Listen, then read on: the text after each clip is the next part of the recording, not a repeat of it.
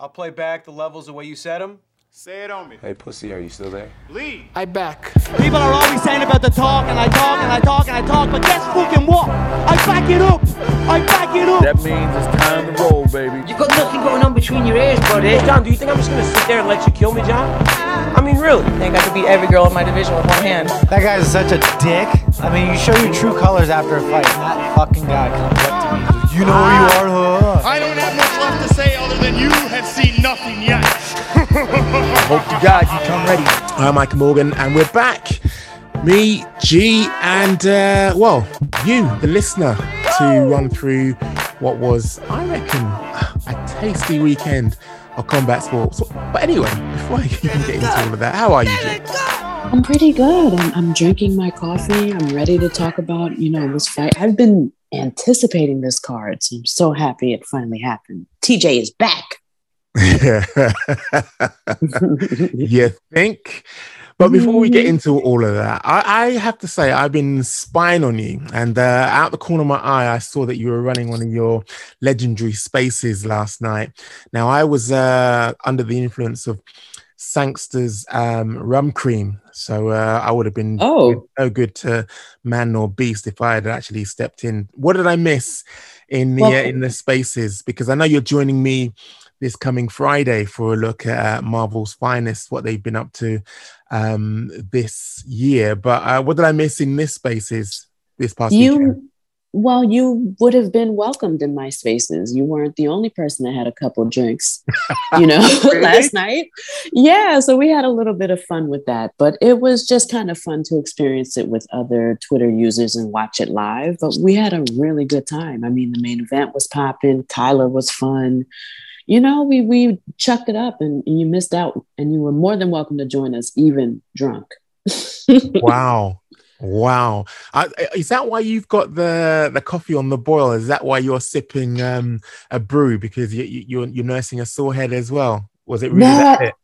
I don't have a sore head, but I stay up late being a super stan with other fucking crazy ass fans, and we just talk the fights all night. We argue, you know what I mean? We get drunk. It's so much fun, and I implore other people to join in and talk. Man, I must say, one of the better ideas that Twitter has come up with has been spaces. I mean, nowhere can you have a group of people who are just unfiltered. Nowhere can you have a group of people who basically expose themselves in all their glory or hideousness than on spaces. But also, I have to say, it's a real look at life, because you'll know yourself from the recent spaces that you've done.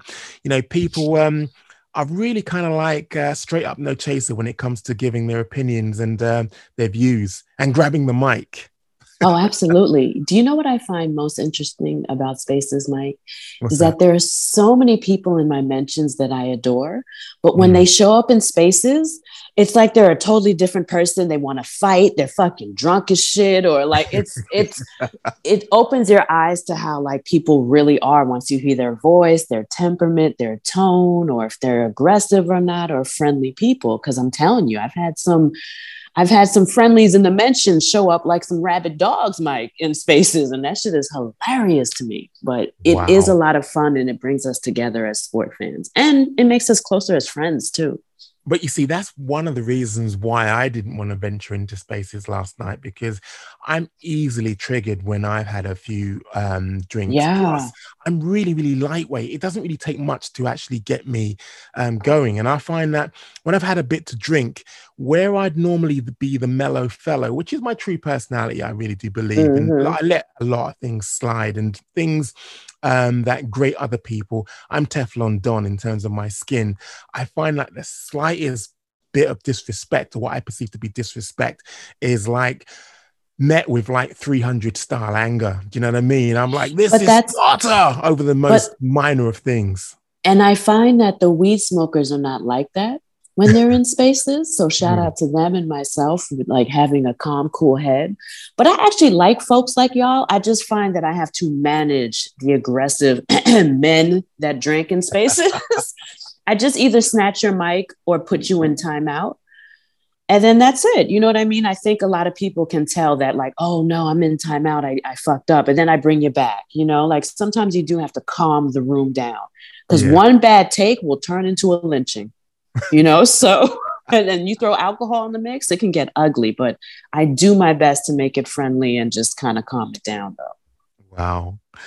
Speaking of calming down, what wasn't calm was UFC Vegas 32. I'm not going to lie, without a shadow of a doubt, this has been one of the most enjoyable cards I've seen in a long while, where the star power wasn't there, where the hype wasn't there, where basically, it was kind of like flying under the radar in terms of who the runners and riders were. And in the time-honored fashion, I reckon it's only right that we kind of like get to grips with what we felt were the talking points and issues for this particular card. I'm going to be rude and start off because I can't wait to get your opinion on Sijara Eubanks, her return to the cage. And this time, a return to 125 for me, which was a kind of like one-sided bit of bloodletting, and she destroyed Elise Reed's eye. And I'm not going to lie, this is what it looked like. It looked as though she was trying to distract her with those sub attempts because they seemed to be either well-ended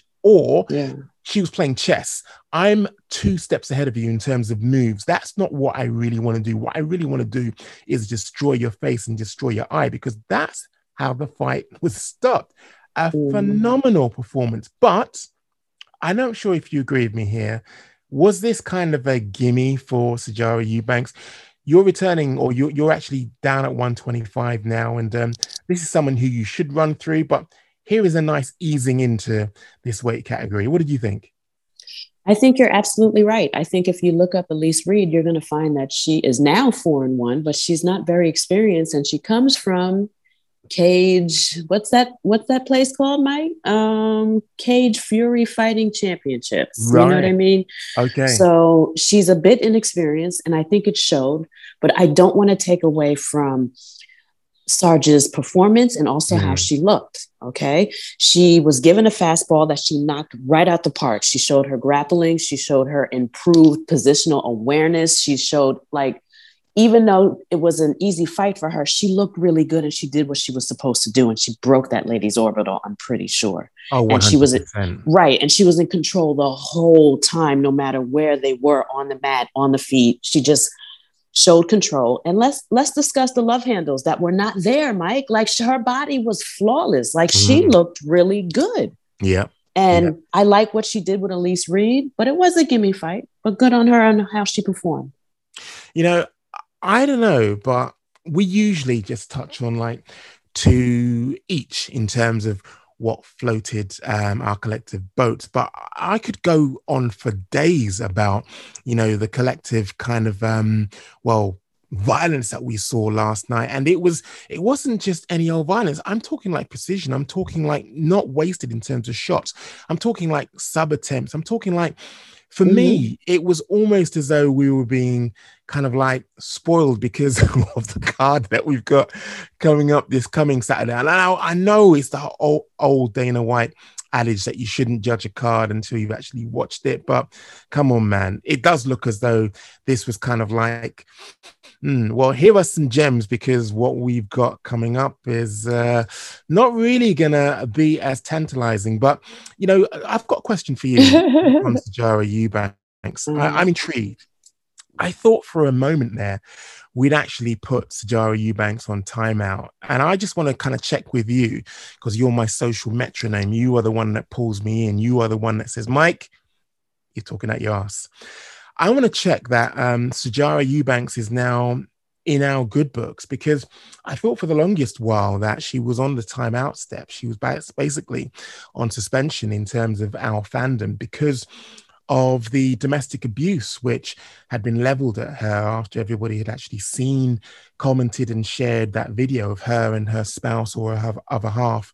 And she was basically going to town on her. It seemed very animated. It seemed very loud. And at points, it was almost a precursor to violence. Now, where do you stand on Sijara Eubanks? Where do I stand on that? That's a very interesting question. I feel like something went on in that house that resulted in violence. I just don't know who was the aggressor, and I'm hearing a lot of different things. And what I'm disappointed about most is that I would love to hear some type of follow-up, just to make sure that everything is okay in that home, or that, because I really don't know who the victim is and I don't really know what's going on, but it did concern me. But I don't think we saw or heard enough for like the community to cancel her. I know folks were upset, but if you notice, it didn't really last very long. And now she's back in our winning, graces. So we should see how that plays out. But we definitely need more. You're right, because that was one of the things that I had to kind of like roll back on. Initially, I was like, yay, Joe Eubanks. And like, I put out a tweet and, it made me feel a little bit kind of, well, I suppose apprehensive to say anything more because of that very video kind of played into my mind when I was talking about, her success. And especially when she said something along the lines of, I'm back to my violent self in the cage or something like that. It made me think, well, hopefully that's the only place. Hopefully not at home. Yeah, right. Hopefully not at home. But that's what I mean by more. Like, if you're going to be involved in an incident like that, I think it's best that your manager make a statement. I think it's best you make a statement just to smooth things over with fans that maybe can't separate the fighter from the violence at home. And there are people that exist like that because we have victims of domestic violence. We have people that were made uncomfortable by that video. And there are some people that can't separate that from what they're seeing in the octagon. And those fans do exist. So you need to address that. But I think she's just going to move on, not address it, and keep on with her winning ways. And nonetheless, she did look good last night against an opponent that I think was a mismatch. Yeah, no, I hear that. I just want to quietly say you did well, Sir Joe. I love that performance. Yeah. Keep it up. But I don't want to say it too loudly. Speaking of loud, there were quite a lot to actually shout about. What made you kind of like say whoa last night? Julio Arce, what is it? Arce versus Andre Ewell. How should I say it? Nailed it. We'll go with that because anything else that I'm gonna actually offer will be either a further butchering, because I would have him down as Julio Arce. I think you're correct. So we're gonna go with that. And Julio, if we mispronounce your name, we are so sorry. But I'd like to say that your performance was stunning, sir. Okay, so it was very interesting to me because he went from featherweight to bantamweight, and he's had a little bit of a layoff. He's had some ups and downs in his career. And not for nothing, I kind of forgot about this guy and how sharp he is. And then he quickly reminded me when he dismantled and KO'd Andrew Ewell. And it was beautiful. I love the way he picked his shots. I love how he was in range, out of range, came in and just did what he had to do. He was calm, focused. He didn't look like somebody that had been struggling with injuries and whatnot and coming back to the UFC. And he didn't really look like somebody that was making a debut in a weight class. In fact, I wonder if he's going to become a dark horse. And it's crazy that I'm talking like this over just one fight in the bantamweight division. But I was really impressed with his performance. And Andre Ewell is no easy fight for anybody. I like the tenacity in which kind of like he doggedly pursued his opponent. But I had like, I don't know, maybe like flashbacks of earlier performances, because if I remember rightly, rein me in again if I'm totally wrong on this, but Andre Ewell was actually coming off 2 losses, right? And I don't know. So 1 loss. That was it. It was Chris Gutierrez. I just remember like the whole tentative performance. I just remember the whole kind of like, it just seemed like he wasn't there. And I got like kind of smatterings of that last night, to be honest with you. But you tell me if I'm wrong there in that there does seem to be a tentative nature to the way that this man fights.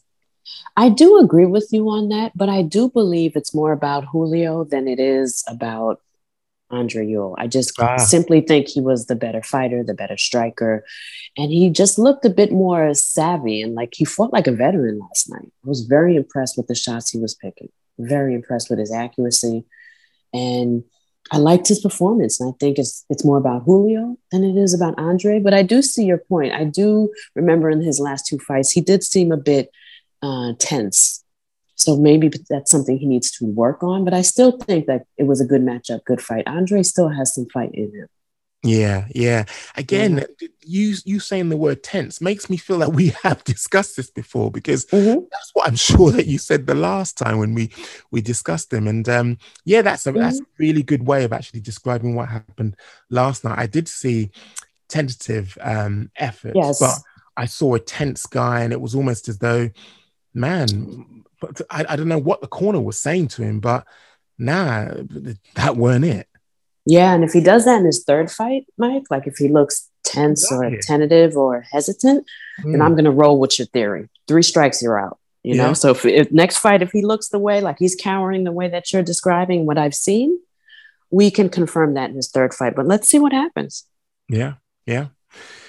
I'm going to go with Mickey Gall and Jordan Williams. I know that Mickey Gall isn't everybody's cup of tea. I know that there are... He's not mine, Mike. People out there, I was about to say that, want to see him gone, want to see him thrown out. That would be your co-host. Get him the fuck out of here. That would be definitely you. For me, though, remember the story about Mickey Gall and how he was introduced. That's why I like him and his introduction. But I just get... Remind me of that story. Didn't he just simply fight CM Punk? Isn't that his like... his claim to fame, the CM Punk fight?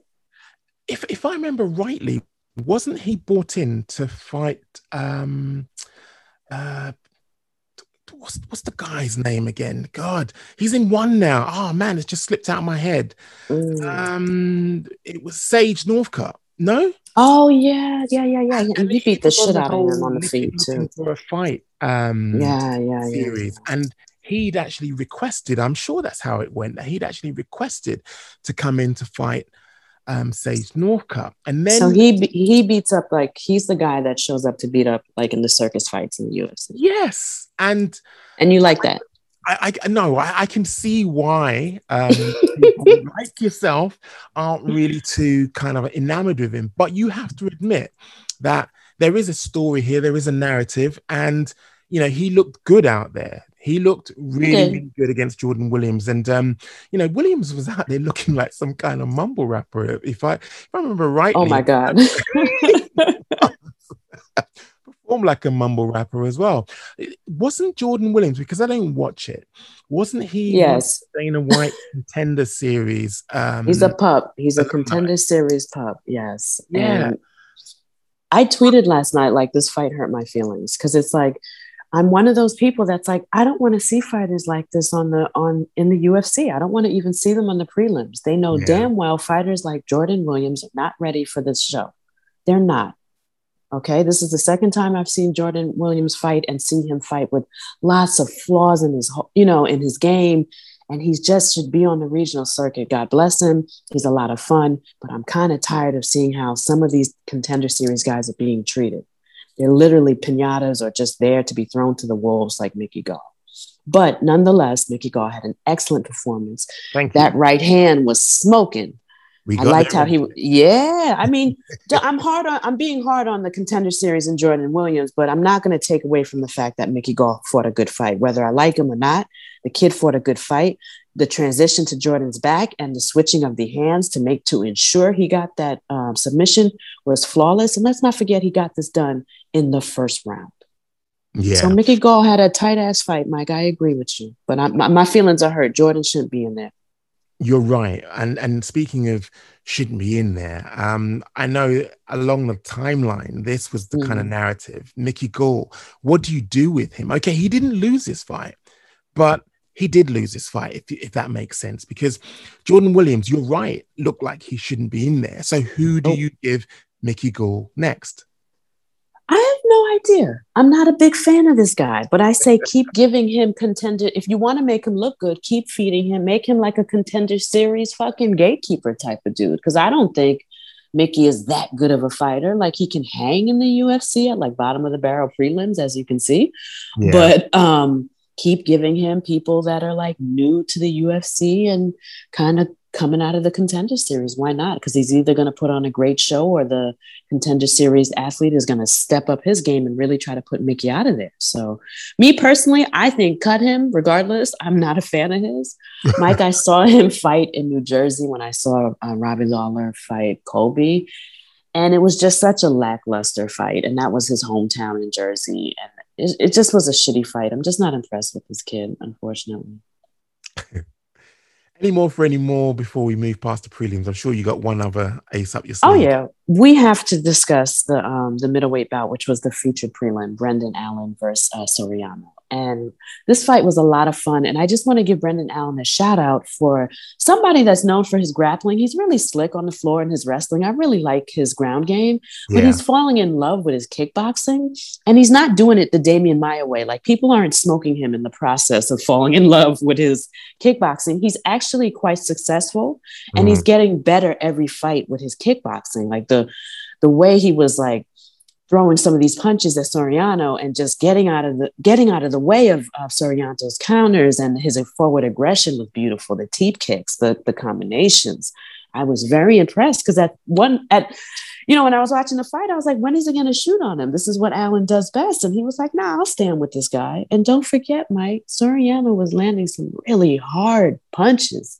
Yeah. Did you see them? Yeah. And you're right. And it was commendable, the punishment that Soriano was taking as well. Both of them, yeah. We're not gonna attempt his first name then, Punahele. You saw me quickly just be like, yeah, Soriano.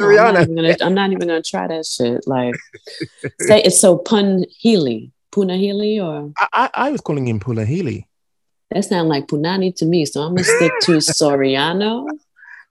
I'm going to stick to Soriano versus Brendan Allen. But nonetheless, like, I love Soriano's performance as well. It had a lot of heart, but it proved to me too, like, he's going to get better and he's still going to continue to hit really hard. So eventually when he's like goes up the rankings, he's going to be a little bit of a problem with that knockout power he has. Jesus Christ. And Brendan Allen ate some really hard shots. They both did. I like this fight.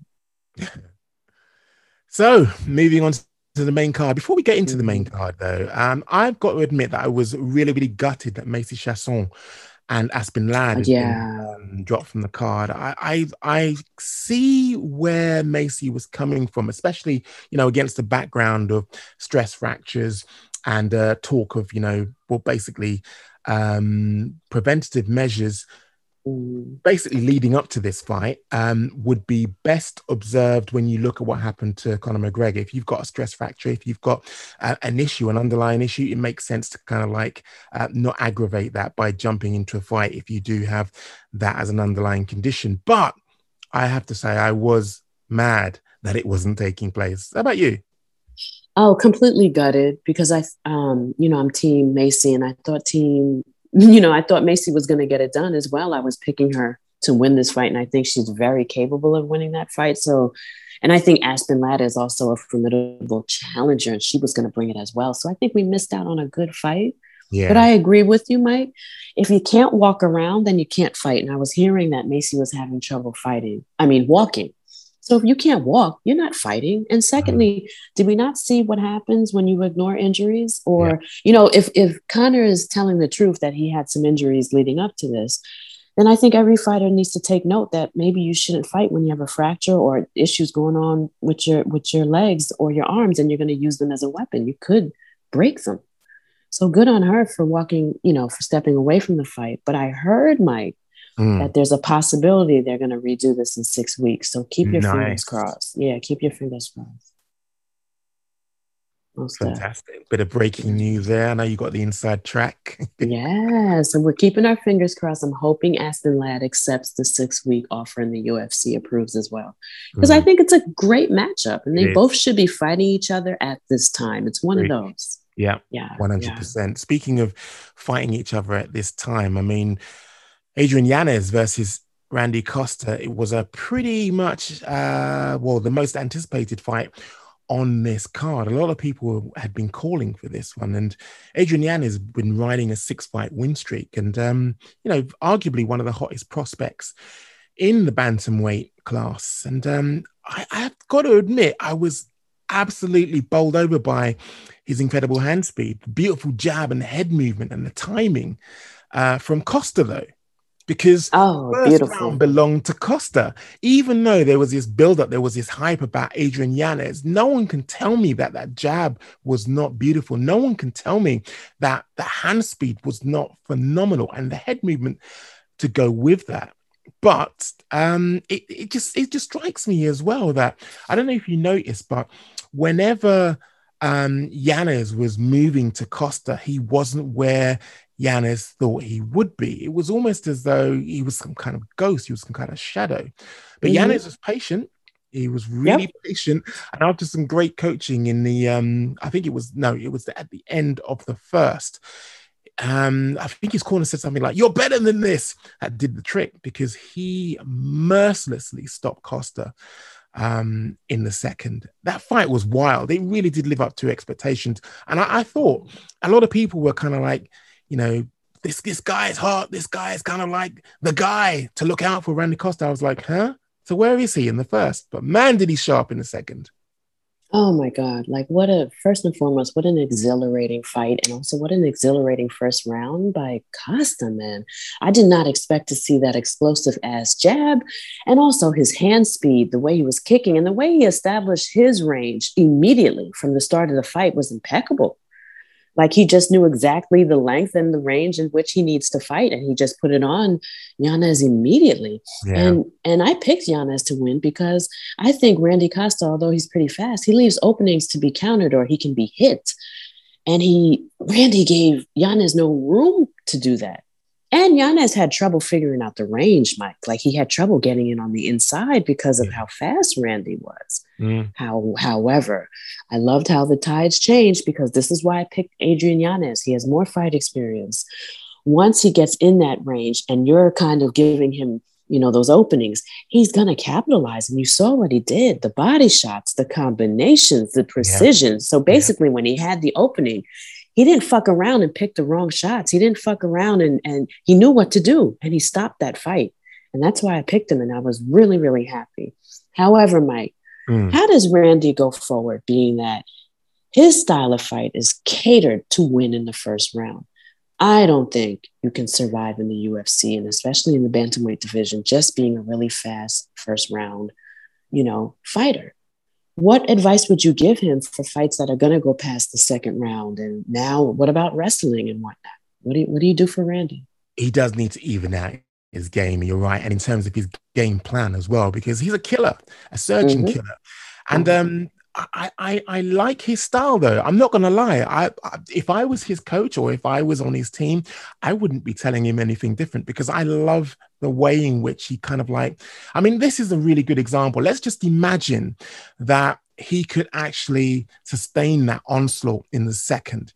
If he could sustain that pace and he could sustain those, well, that jab in the second as well. Come on, we'd be having a different conversation here. Okay, you knew that it wasn't going to happen. I certainly didn't. I'm not going to lie. I thought, this guy, he's giving him problems here. But well, I'm going to be honest with you. I picked Yanez before the fight, but in the first round, I was like, man, I might have picked wrong and Costa might win. So in the second round, when Yanez switched things up, I was like, okay, I'm back to like what I thought here. You know, like, I was also having problems with my pick and how they were performing. God damn, Randy was fighting so well in the first round. But it's why I asked you that question. Although he looked good, that's problematic. He gassed a little bit in the second round. What happens when somebody wrestles him too? What happens when someone can get in on the inside and doesn't give a fuck about his reach? You can be explosive in the first round, but when somebody figures out how to shut that down or to avoid that and capitalize off of that, Randy's in trouble. And let's not forget, he's only 6-2. He's new. So he's got a little bit of work, but fantastic first round. I hear that. Yeah. Next up, Maycee Barber and the Maverick. Talk to me about that. What do you mean talk to you? It's a robbery. Maverick Miranda won that fight, man. And it made me kind of mad. You know, like to me, this is a robbery. It's not, was it a close fight? Yeah, whatever. But Miranda did enough to win this fight, and it's a shame. And I think we really need to like have more discussions about judging. It just seems since the COVID era that judging is fucked up. And I don't know if it's like they're bringing in boxing coaches or if they're not paying attention, or I don't know what's going on, but it needs to be addressed and they need to be held accountable. These are people's records, livelihoods, the work they put in. Macy up there giving a speech like she really won that fight. She didn't. She calling out Jessica Eye. No, Miranda should be calling someone out. What'd you think, Mike? No, the judging was egregious there, and we both like on the same page when we say that, you know, Miranda Maverick definitely won that fight. But you know something, I do feel though that you again talked me down from the ledge, but is it me, or does Maverick have a really horrible habit of just putting her head down and just swinging wildly but never hitting anything? Now, in the eyes of a judge, I can understand looking at that. You're like, well, you're not hitting anything. So what am I scoring here? I want to underline, I'm on the same page with you when we are agreed in saying Miranda Maverick lost, but don't give judges any excuses to mark you down.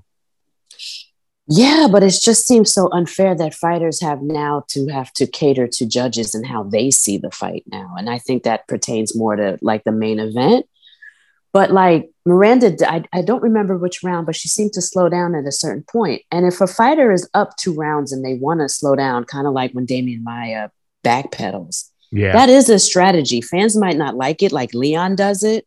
Damian Maia does it. And I don't know if Miranda does it on purpose or not because she's a prospect. But if you're up 2 rounds, you can coast in the 3rd round, whether the fans like it or not. And the judge should be able to be like, okay, he coasted the 3rd round, but he won the first 2. I just think it's kind of messed up if that's part of your game plan, that you can't really do that anymore during the COVID era. Like you have to literally cater to judges and how they might see things. Like when we get up to the TJ fight and Corey, we're really going to have to discuss that too. Octagon control versus damage. Miranda Maverick, she can't coast for a round, but yet Macy can turn it up and win a fight she didn't deserve. Something's going on. And for real though, Mike, I thought Miranda won the 1st round and the 2nd round. I understand that Macy had a momentum shift towards the end of the 2nd round, but she, come on, Miranda won 2 rounds cleanly. Yeah, okay, no, you're right. 1st and 2nd definitely. Yeah, Macy turned it up in the 3rd, and that you don't win a fight by turning it up in the second half of the, like during the 2nd round at the end, and then the 3rd round. That's not winning the fight. You had a momentum change in the 2nd round, and you won the 3rd. That doesn't win her the fight. That's not fair. I'm not sure if it was Sangster's famous Jamaican rum cream that was making me see it. I thought there was a lot of hate on the timeline for Macy Barber. What's that all about? I don't get it. I think 2 things. I think Macy, I don't blame Macy for talking shit like every other fighter and claiming to be like the youngest champion ever. Like you got to set goals and you got to talk shit in MMA. So I don't fault her for that. Right. The problem is that she didn't really back it up. And then there were some fights like when she came back from that layoff and from her injury, she was literally shadowboxing. She was out of range. She lost to Grasso. Roxanne Modafferi came out, jabbed her up and beat the shit out of her. So it's like the talk don't match the fighting. And then now you have this close fight. You're fighting another prospect and you eked by. So the hype trail is derailing. And also the jumping from gym to gym, like something going on with Macy. Not everything's clicking and the fans can see that. I hear you. You. Moving on, Darren Elkins and Darrick Minner. I really enjoyed this fight. It was so enjoyable to watch. And there was some high-level transitions and sub-attempts. It was highly competitive. I personally, I would have been really, really hard-pressed to see who had won if it had actually gone to the 3rd round. And, we're looking at a decision here because they were so evenly matched in terms of their skill set. Elkins getting it done in the 2nd round of that submission win, I have to say, was classy. It looked excellent. And like I say, thoroughly enjoyed this one. How about you? I enjoyed it too. And shout out to the matchmakers because I feel like with this whole card and also with this matchup, the matchmaking was meticulous and right down the middle. That therefore why we got great fights like this. But in typical Darrick Minner fashion, he came out ready to go, and then he starts to get a little tired, or he starts to make mistakes in round 2 or 3, and he did it in round 2. And Darren, we all know, is a dog. He's never going to quit. You could beat the shit out of him, and he's literally never going to quit. And that's what happened here. And he capitalized off of Darrick's mistakes. But in typical Darren fashion, he looked ugly as fuck. He looked damaged. He looked hurt. He was bloody. I hate his ugly fights, but he got it done. And Derek made a mistake. So hopefully he addresses that. I'm seeing some patterns with Derek. So hopefully he addresses that. But good on Darren for this one. Yeah, I hear you. Co-main, Carl Phillips and Raulian Pavia, sorry. And another really close back and forth in terms of who was actually winning. I mean, Pavia took some real clean shots. And he should be like, there should be some kind of award for punishment taken during a fight, because this guy took it. Clean shots that he took, which made me think, how are you still standing? Why are you still standing? Why don't they actually do some tests after their fights for concrete in their jaw? Because there's no way that he should have actually walked through those, and he did. But, a well-deserved win, a really well-deserved win by Pavia. And I don't know, maybe I got the wrong end of, reading people's body language, but I get a feeling that Carl Phillips thought he won that. Yeah, and I don't particularly know why, because I thought he won the first round, but Pavia just ate those shots and turned the tides on him. Yep. And I was not surprised that he won. But what did surprise me was that the Kyler Jenner that I'm familiar with, the one that beat Yadong Song, is not the fighter I think that showed up last night. I really don't. I just thought that he was more concerned with being flashy, which is his fight style. But I did feel like he fought a smarter, more measured fight and balanced the flashiness with Song. And I just was kind of surprised that fighter did not show up for Pavia. And I wonder if he overlooked him or did not take him as serious, or thought he could be a bit more flashy with him. And he paid the price for that if he had that mentality. Yeah. So I don't think it's too bad of a loss for Kyler, but it did stop his forward momentum, but he's still a prospect. So he can still, make his way back from this. Question for you, Mike. We saw a lot of prospect fights on this card. We had Miranda Maverick versus Macy. That's a prospect fight. I believe this is also a prospect fight. Phillips and how do you say his name? Paiva. That's a prospect fight. Right. And then we had our fucking main event prospect fight, which was, Yanez and Costa. Do you think prospect fights like these damage the prospect that loses? No, not at all. It tests their mettle.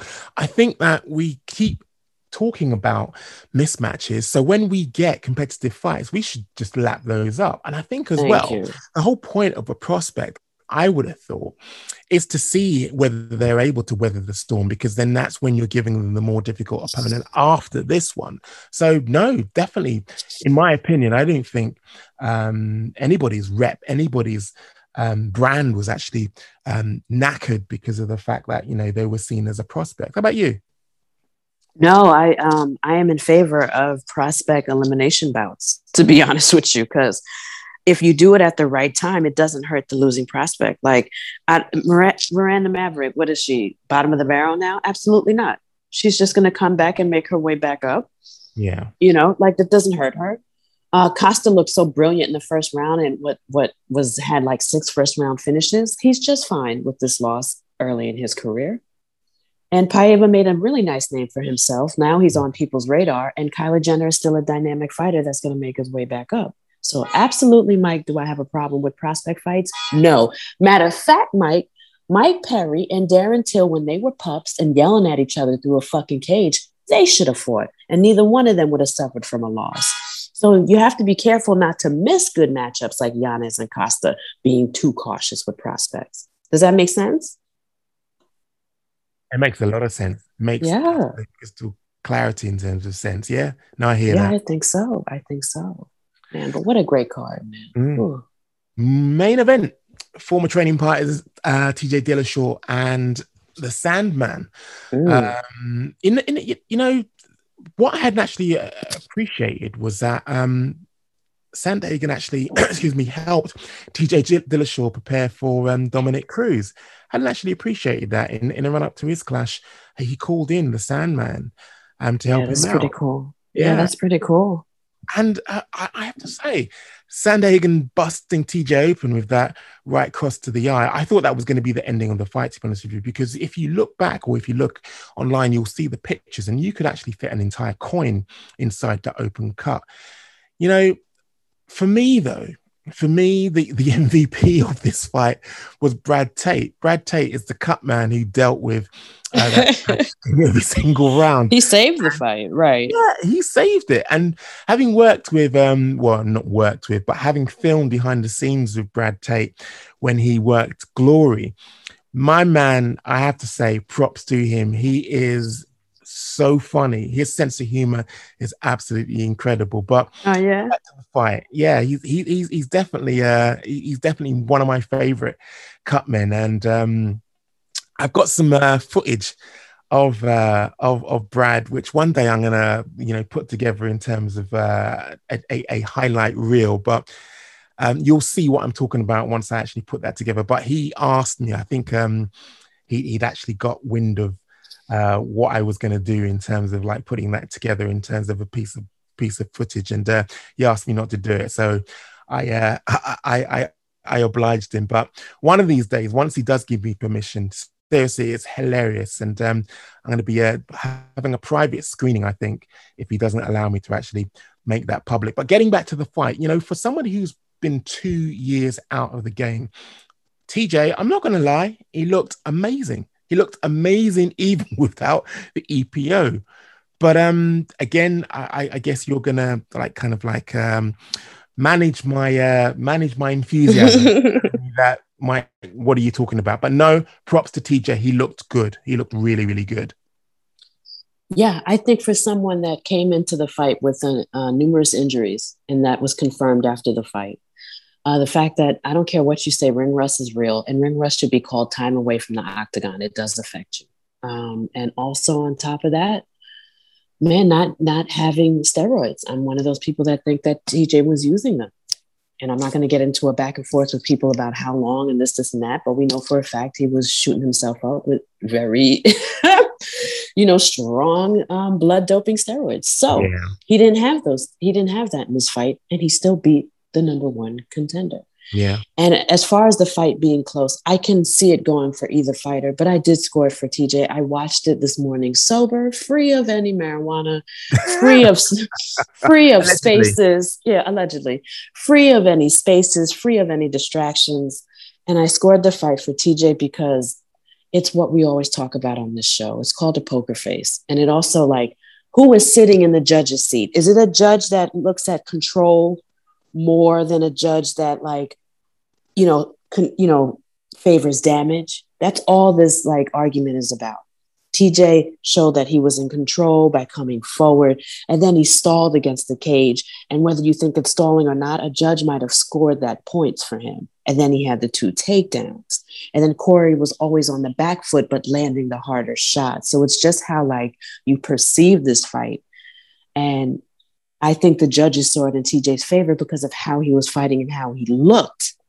Not the damage on his face, but how he was portraying himself. Someone that was putting Corey against the cage, someone that was just coming forward all the time.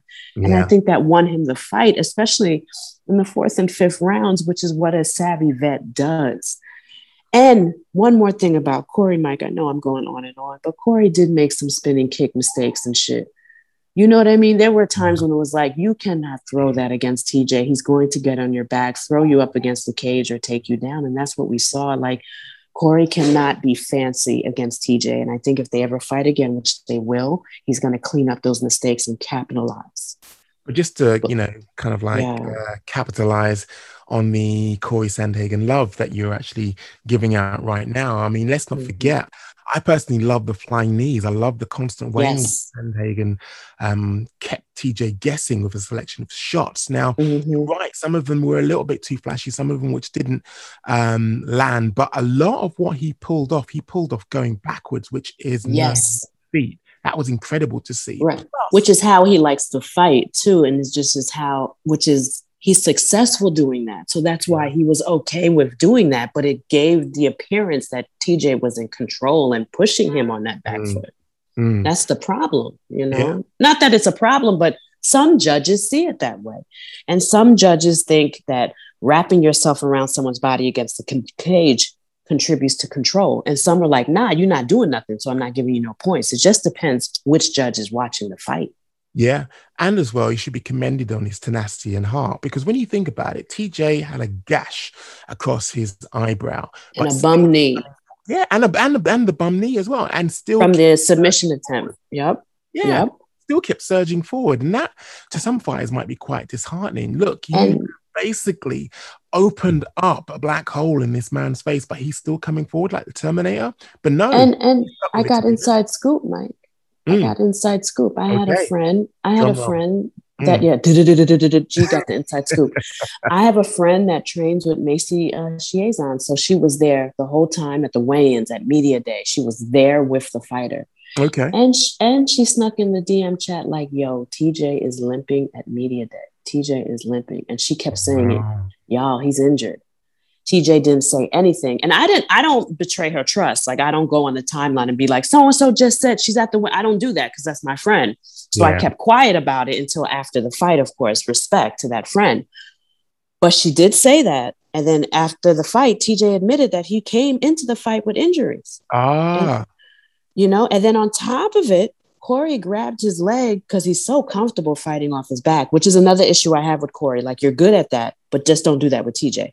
Anyway, when he did that with TJ, he did tweak his knee. And TJ was kind of feeling it out afterwards while fighting Corey. Fucking amazing. He's injured, bro. And he still beat the number one contender, or he still beat the number one contender in the eyes of the judges, which is veteran move. Mike, we often talk about this. Look at John Jones's poker faces. A lot of that shit gets him that decision win. Yeah. Look at Carla Esparza holding people on the ground, on their back, not doing nothing with it, but winning fights, correct? Yeah. There you go. There's an issue with judging. It depends on how the judges look at the fight rather than what's really going on with damage and significant strikes and outlanding someone. I hear that. We need to discuss it. I'm telling you, it's going to become increasingly a problem and fans are getting upset. You know, there is this, I don't know. I don't want to sound disrespectful and I don't want to sound ungrateful. I really do appreciate the efforts that the commentators actually give in terms of commentating on the fight. But it just seems to be some kind of like disconnect between actual judging rules and what judges look for and what the commentators are talking about. Because a lot of the time I heard, especially out the mouth of Daniel Cormier, that, oh, he's got a takedown. Well, the person didn't do anything with it at all, but he was putting a lot of store by the fact that, you know, a takedown had been given or had been achieved. And imagine if he was a judge. He would give you points for riding on his back. Meanwhile, a new school judge, someone that is just, you know, maybe younger, I don't know how to describe them, but another judge is like, you ain't doing shit with that takedown. No points for you. So this is how some people are winning fights. And this is how some people know how to play the game. Yeah. Don't think fighters aren't discussing this and being like, yo, get a takedown at the end of the round. That should not, sneaking you a takedown at the end of the round should not win you the fight. But some judges are going to do it and give you that round. And they know that, and they're going to do that shit. And I think that's what we saw last night with TJ. I even tweeted it, Mike. I was like, TJ won that fight because he's a sneaky fuck. and I'm a TJ fan, but he did win it from his veteran experience, knowing how to look, knowing how to portray himself. Don't look injured. His knee was hurting, but he wasn't showing nobody he was injured. Fuck the face. Fuck the damage on my face. I got this kid backpedaling. That is how he won the fight, whether you like it or not. And if you don't like it, Mike, like, come on, man. That's what he was supposed to do. I don't know. I'm high on TJ. Well, UFC Vegas 32 is in the books. We'll be back as usual midweek with the rest of the fellas, Chisanga and Kaios, with shots fired. Until then, take care of yourselves. Later, y'all.